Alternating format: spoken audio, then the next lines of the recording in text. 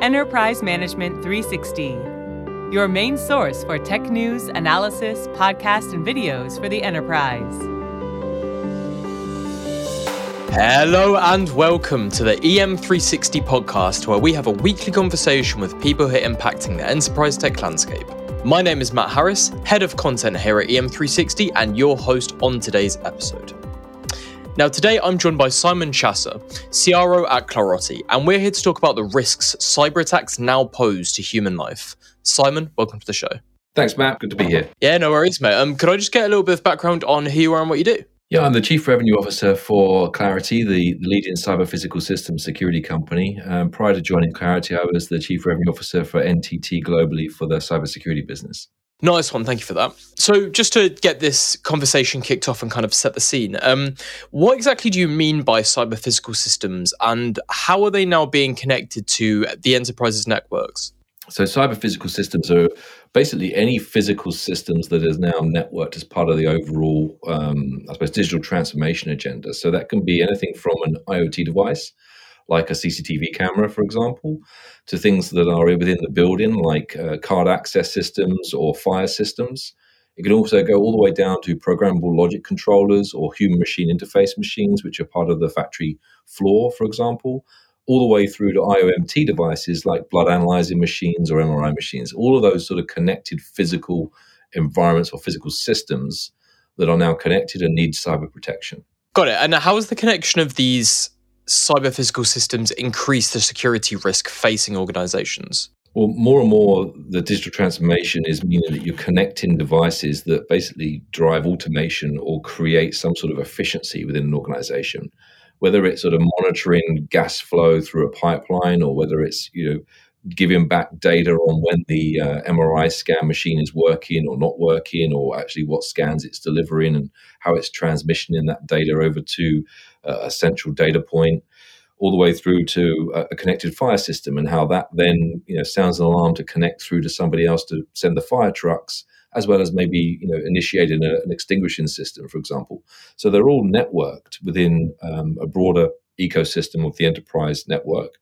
And that means that they're now being connected as part of digital transformation means that they're open to lateral flows of risks from a ransomware perspective that come in from an IT network entry point, but also through the doors that are open for a lot of these automation vendors that connect in to provide maintenance to these environments are open back doors directly into the industrial or IoT-based environments.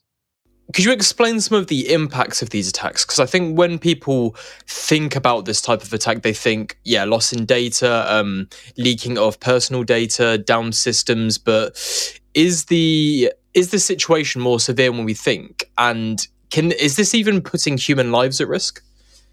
Well, malactors have moved away from what was PII or personal information extraction for any financial gain.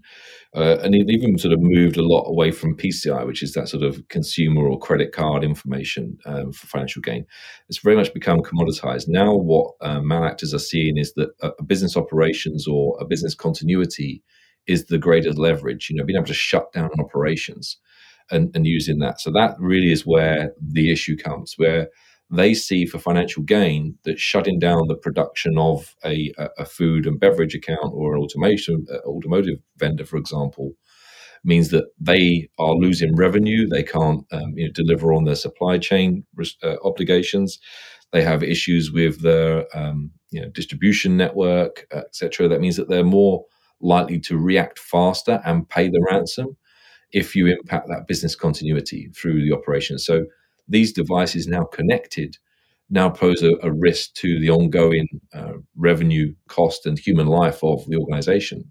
And just taking that one step even further, I mean, do you think we'll see more stories of ransomware deaths in the future? Well, I think that the issue comes where you've seen even prior issues like the chemical change in the Osmar water facility or the Florida water facility, for example, where they tried to change the chemical mix of chlorine by directly accessing the operation environments. See many more where they've actually had deaths in hospitals because of malware that's got in and impacted a machine that has taken, or delivering some sort of life support. And we've also seen recent ones in Spain, for example, where there was malactors actually arrested that had impacted a nuclear sensor facility. So these do have direct impacts on human life.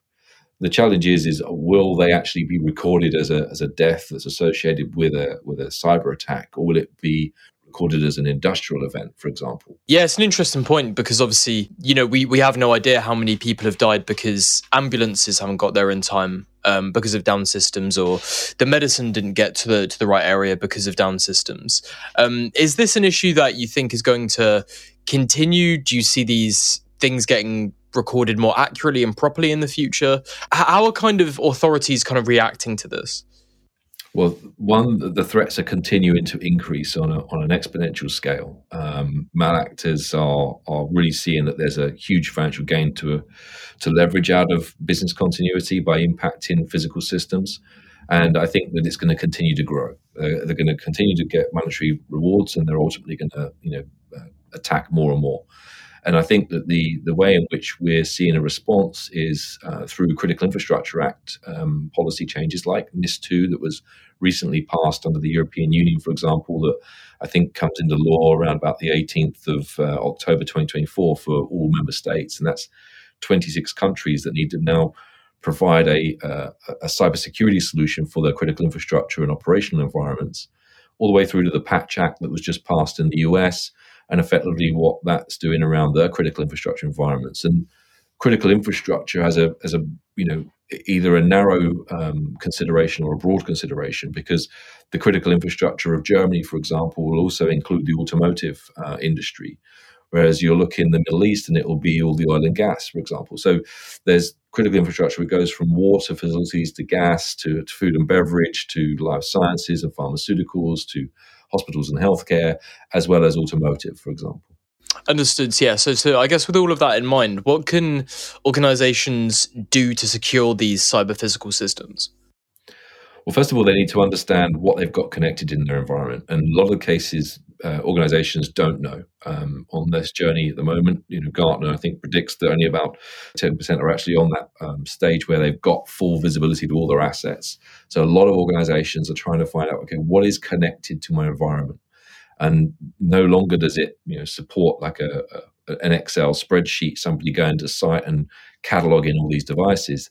They need the right tools that speak to the right protocols that allow them to collect this asset information digitally. From that, they can identify their vulnerabilities, and whether that's an end-of-life device or whether that's a device which has already got a known exploit or has highly vulnerable environment firmware. And ultimately, then from there, they can start to look at the anomaly that's occurring within that environment by monitoring it. And then they can start to connect that into their broader IT security control environment, and ultimately get to a point where the three lines of defense, and it's a cybersecurity term, means that ultimately the OT environment or the IOMT environment is the first line of defense in terms of securing that physical system endpoint.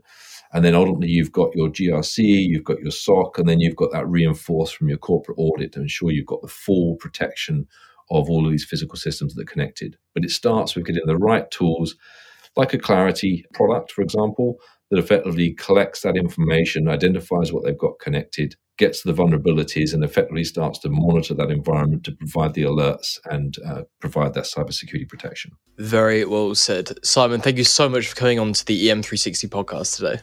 Thanks, Matt. Appreciate it. It's been great. Yeah, no worries. And thank you to everyone who listened. But before you go, I wanted to let you know about the Big Data and AI Expo happening in California on the 17th and 18th of May. Tickets are available on ai-expo.net or available in the link below. We'll be back next week with another episode in our podcast series. But until then, make sure you subscribe to this podcast on all major platforms. Follow the conversation on our socials at EM360Tech on Twitter and LinkedIn. And for more great daily content, please head on over to em360tech.com.